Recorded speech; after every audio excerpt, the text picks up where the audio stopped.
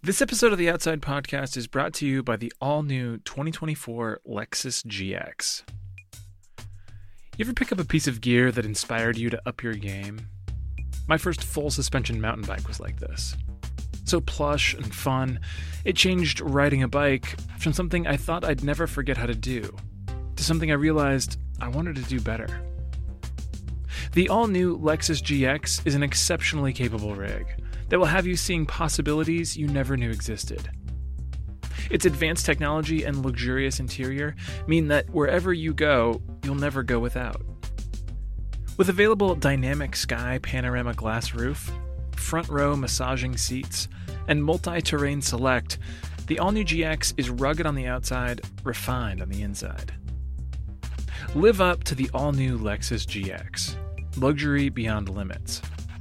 Experience amazing at your Lexus dealer, or go to lexus.com/GX to learn more.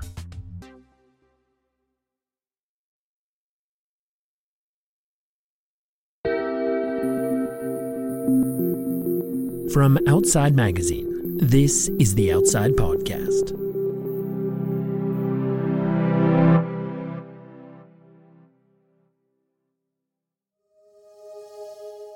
Do you think we're at a moment where it is really, really hard to motivate each other to get involved in conservation? Because it sure seems like it's easy to be defeatist right now. And if we are at this really tough moment, what are we supposed to do? Like, how do we rally people at maybe the hardest moment to rally them yet?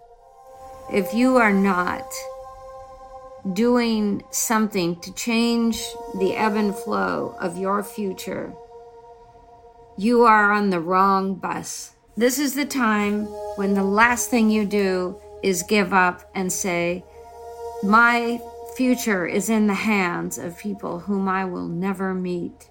Forget it. You don't have a choice anymore. You can't abdicate your future just because it's so difficult to try to change the direction of this path we're on. That is Christine Tompkins, one of the world's most influential conservationists, and as you can tell, one inspiring human being. I'm Michael Roberts, and I recently spoke to Christine about the challenges of spurring people to fight for the health of our planet at a time when it can feel like we're just too late. It's a topic that Christine is uniquely positioned to address. Beginning in the early 1990s, she began working alongside her husband, Doug Tompkins, on perhaps the most audacious environmental project in history, buying and protecting as much land as possible in Patagonia, across Chile and Argentina, so they could then donate it to the countries as national parks. To date, their efforts, spearheaded by their nonprofit, Tompkins Conservation, have driven the creation of 15 parks, protecting 14.8 million acres of land. It has been an exhausting push. Doug and Christine face stiff resistance from the mining and forestry industries, as well as politicians and business leaders who simply couldn't believe that these foreigners were acquiring land just to give it away. Even the Catholic Church was against them. Their phones were tapped. They had death threats. And in 2015, before a single park had been established, Doug died tragically in a kayaking accident, leaving Christine to carry out his vision. If that all sounds like a movie, well, it is. It's called Wildlife, and it had a theatrical release in select theaters in April and began streaming on Disney Plus last week. The documentary is by the filmmaking couple Elizabeth Chai Vasarely and Jimmy Chin, who are known for their explorations of the extreme limits of human potential. The best example is their most famous one, the Oscar-winning Free Solo, which captured Alex Honnold's quest to scale Yosemite's El Capitan without a rope. As Jimmy told me, the story of Christine Tompkins and the people in her life is a similar saga of someone committing to what many people considered an impossible task. Just imagine, if you have a dream and you spend 5 years pursuing this dream and you devote your entire life to it, and every single day you're not sure if you're going to be able to achieve this dream. That's a long time. Now imagine 10 years. Now imagine 15. Now imagine 20, 25 years of going after this dream that you don't know if it's going to happen. There isn't a single day in which you're not sure if this is going to happen. And you've devoted 25 years of your life, all of the capital you've ever put together, and you've asked a lot of people to come in on this thing, and you've worked with all of the local communities and government and federal government and spent all of this time trying to put this together, and it could fall apart at any moment. Those are very real stakes. For Jimmy, Wildlife is also a personal film. In sharing Christine's story, he's telling the origin stories of his mentors and heroes. The documentary chronicles the rise of the outdoor industry, in particular, two of its defining brands, Patagonia and the North Face. Patagonia founder Yvon Chouinard hired Christine for his first gear company when she was a teenager. He paid her $2 an hour to help pack and ship boxes. But she worked her way up, and when he started Patagonia in the late 1970s, she became his CEO at age 29. Meanwhile, Chouinard's best friend and climbing and adventure partner, Doug Tompkins, had created his own business, the North Face, which he later sold before co-founding the fashion brand Esprit, then selling that company so he could focus on his new passion, conservation. In the early 90s, Chouinard took a dozen of his employees on a trip to Patagonia, where Christine met Doug at a cafe in Argentina. Long story short, about a year later, Christine moved to Chile to live with Doug in a cabin at the edge of a remote fjord. There, she would help him grow his endeavor to buy parcels from absentee landowners to protect them from development. Which is to say, the core narrative of Wildlife is a love story. That's a big reason why Christine was initially reluctant to participate in a documentary. I know how stories can be manipulated and sort of morphed into somebody's idea of, in our case, these two people. And we're not sweet people. I didn't want a film about us to be just romance, and then they started talking to me about it, and I was very reticent to become involved in it. And then I began to shift around because I thought, well, first of all, if Jimmy and Chai want to do it, they are the only people I would ever do a film with. Full stop, no question. Jimmy and Chai pitched the idea for Wildlife to Christine while they were still finishing up Free Solo. Shortly after that film came out, Christine found herself at an event in Argentina where she and Alex Honnold were giving talks. Afterwards, they went out for ice cream and got to chatting. And he says, hey, Jimmy tells me that they want to do a film about you and Doug. And I said, yeah, I'm really jumping from foot to foot on this because I'm not sure. And he said, you know what? Do what I did. Just decide, sign the contract, and then forget about it. And I said, okay, that's what I'm going to do. But I was willing to give them everything. I gave them 26 years worth of my personal private journals.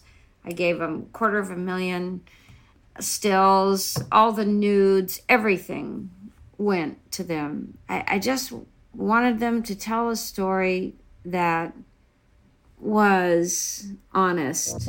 Christine's trust in Jimmy and Chai was rooted in the fact that Jimmy had long ago been accepted by her inner circle. He had actually gotten his big break into filmmaking back in 2002, when climber and former Patagonia Vice President Rick Ridgway invited him on an expedition to Tibet that included legendary alpinist Conrad Anker and renowned photographer Galen Rao. I really wanted to get on this trip. And Rick said, okay, well, the reason we're inviting you is because David Brashears, this great filmmaker. David Brashears was the co-director of the iconic Everest IMAX film. He had to bail at the last minute because of another obligation, and you're going to take his spot. Are you comfortable with that? Of course, I needed to be upfront with him and told him there was one small problem, which was that I had never filmed before. And I remember Rick pausing on the phone, and he just said, commit and figure it out. Jimmy figured it out. And immediately after the expedition, Rick introduced Jimmy to Yvonne Chenard and his wife, Melinda. Rick said, he's one of us. And I remember they looked at me and they were like, okay, if Rick says that he's part of the family, then he's part of the family. And I have always been struck by their stories, adventures, the ethos in which they lived their lives, and the fact that they really defined this lifestyle that I aspired to. So this story really has been percolating for over 20 years.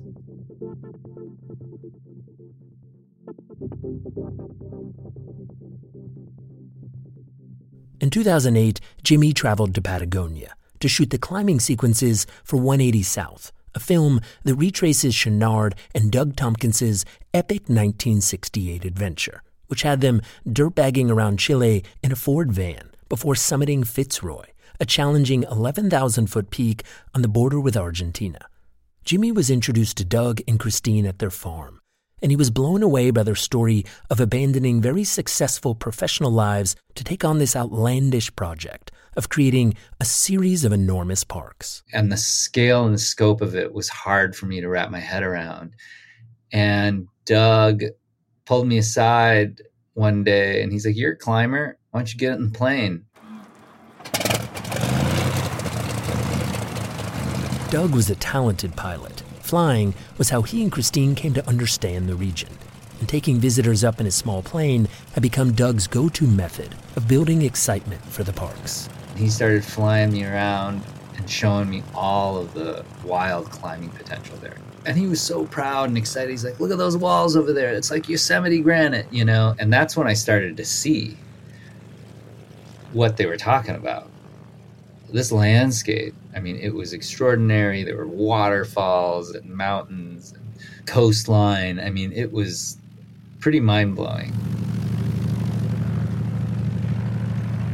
We learned to read land from flying, and we flew almost every day. You fly at 5,000 feet or 10,000 feet, and you began to understand not just what you're capable of seeing from the ground, but you're looking at these massive watersheds. You're looking at a scale and scope that goes from the top of the Andes up on the Argentine border all the way to the Pacific. And you set this in your mind, and we're talking about millions of acres over the years, but there is no question that flying every day was central to everything we did. The flying in southern Chile is really, it's tough. It's a lot of turbulence, and we would, we fought like cats in a bag, and the bag you don't want to argue with is inside a plane or a boat because there's no escaping. So as I got older, by my 60s, I would say, I'm not going. No, come on, let's just get out there, put our nose into the weather and see what it looks like. No, I'm done. I always thought Doug would die. I mean, if he was going to die early, it would be in one of the planes because it was such the obvious story. And every day he went and I decided not to go, I would always say, fly safely and come home to your wife. And it was just like this little mantra before he took off. Because it would have been so easy to imagine that. We'll be right back.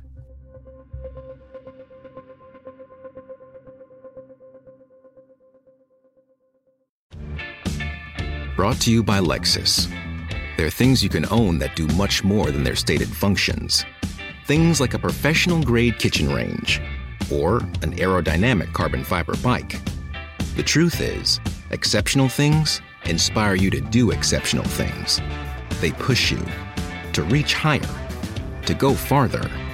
To this select list, we add the all-new Lexus GX. You don't buy it just for the life you have, but also for the life you want to have. Its exceptional capability will have you seeing possibilities you never knew existed, making plans that were once outside your scope. But as much as the GX challenges you, it also spoils you. Its intuitive technology and luxurious features mean that wherever you go, you'll never go without. Live up to it. The all-new Lexus GX.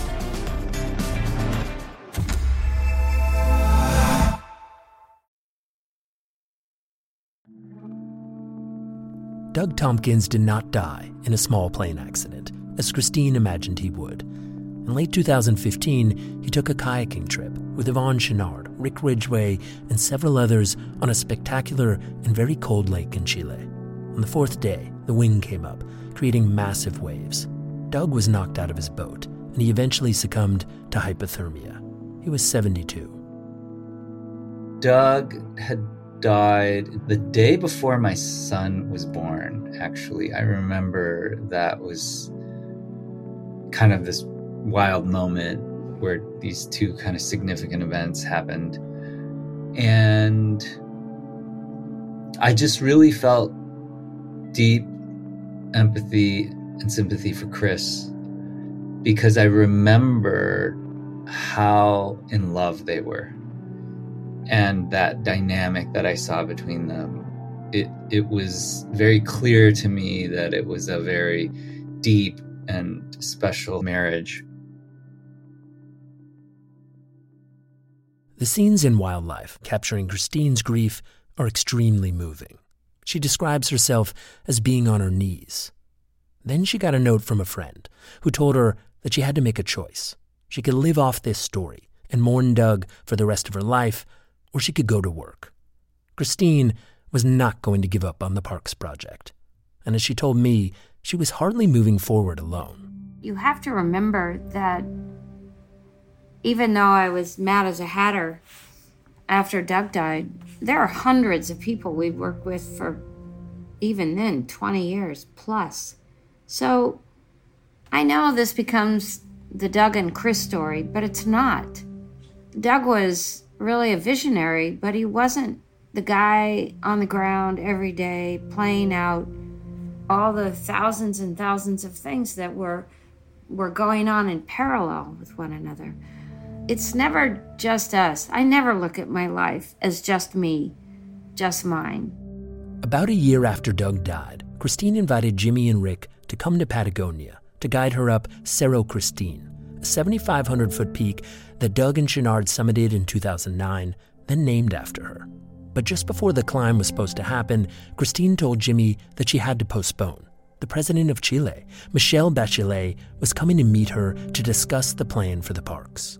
And I was like, wow, that's amazing. Like, don't worry about me. And then I just thought, well, I have the time off. Is anybody kind of covering it? She was like, no, that's the last thing on her mind. I said, well, why don't I just come down with the camera and my friend Mike Schaefer, and we'll just film some stuff for posterity. And we just showed up, and nobody knew why we were there and what we were doing. And we kind of just hung out and shot where we could. While Jimmy was there, he took a walk with Jennifer Ridgway, Rick's late wife. Like Christine, Jennifer had spent many years working at Patagonia. She was a talented storyteller, the one who had come up with the idea for using real people in Patagonia's catalogs instead of models. It was an approach that made a booklet intended to sell clothing feel like a legit adventure journal. She told Jimmy that he and Chai should make a film about Christine and Doug's lives and work. She looked at me and she said, this is an extraordinary story. And it's an extraordinary love story. And she planted that seed. Once Christine agreed to the documentary, Jimmy says they faced a familiar challenge. They didn't know how the story would play out. We didn't even know where the film was going. We didn't know the national parks were going to get finished. You know, it's one of the really kind of scary things about making documentaries. You don't know where they're going to go, and you just kind of have to follow your instincts and see where they land. One thing they landed on is that telling Doug and Christine's story meant recounting the early days of Patagonia and the North Face.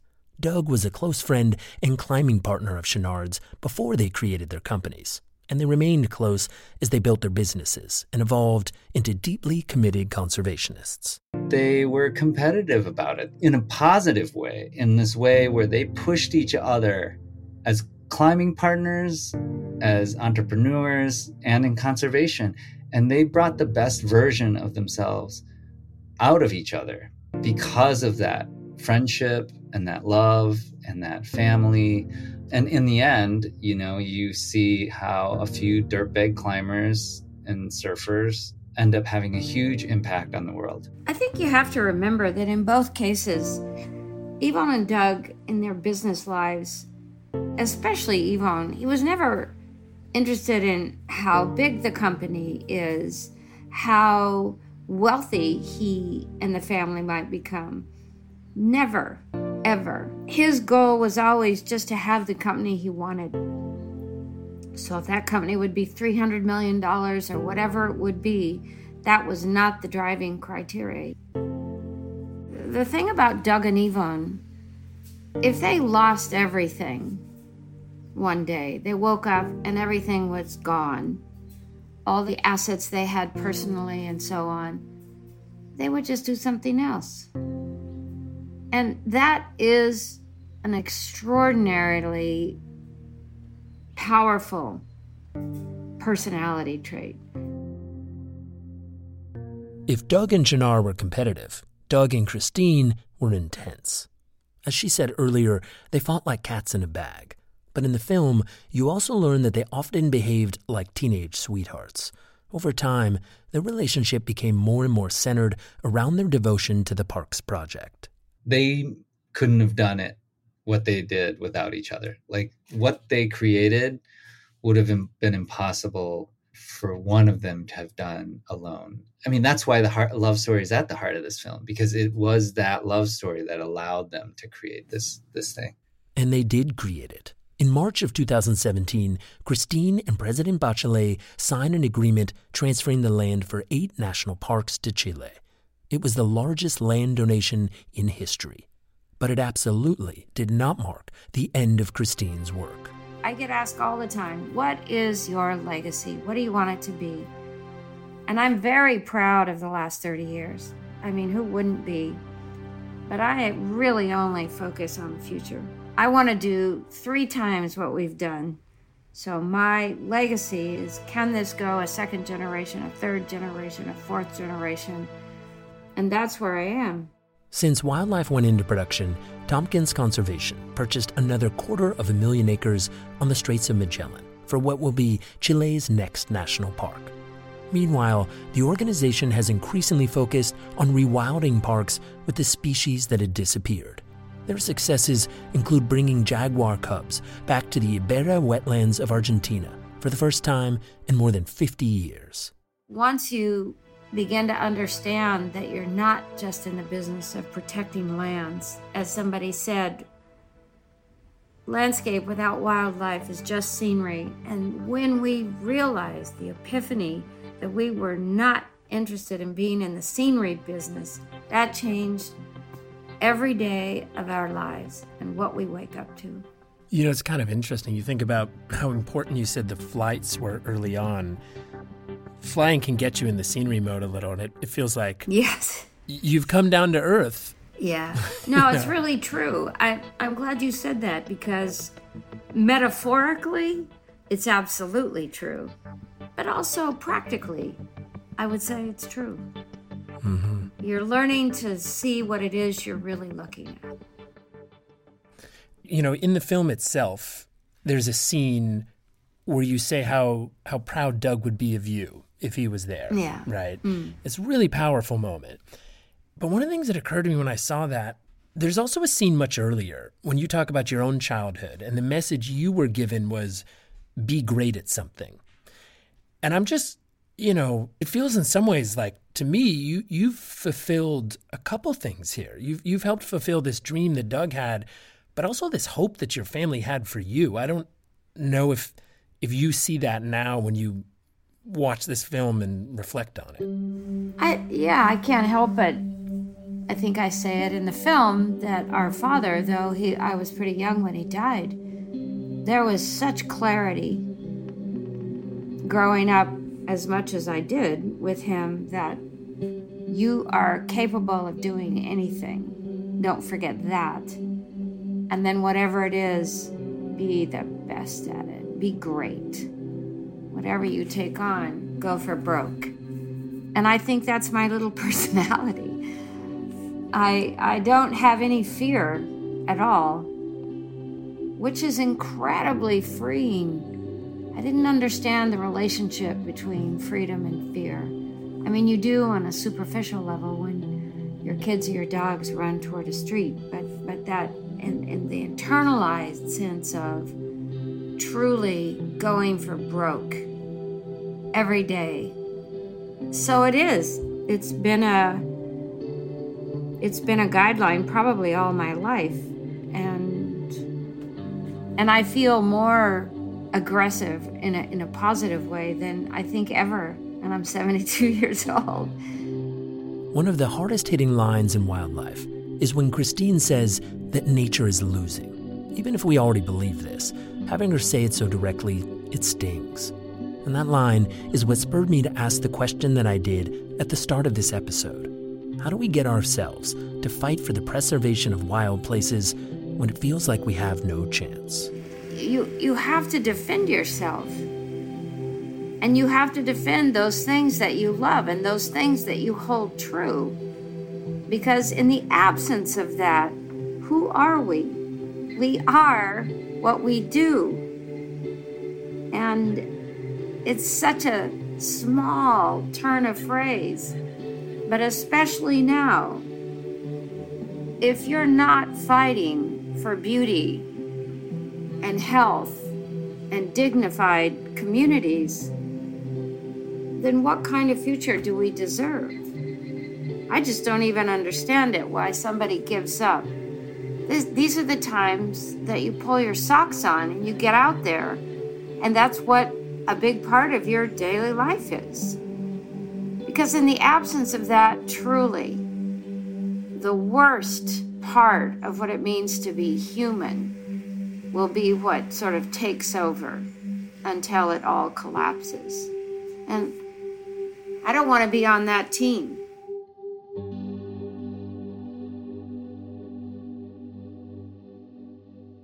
You can watch Wildlife now on Disney+. If you want to learn more about the ongoing work of Tompkins Conservation, their website is tompkinsconservation.org. I'm Michael Roberts, and I produced this episode. Our music is by Robbie Carver. The Outside Podcast is made possible by Outside Plus subscribers. Learn more about everything that comes with a subscription and subscribe now at a discounted rate at outsideonline.com/podplus. Thanks for listening. If you like our show, please give us a review wherever you get your podcasts.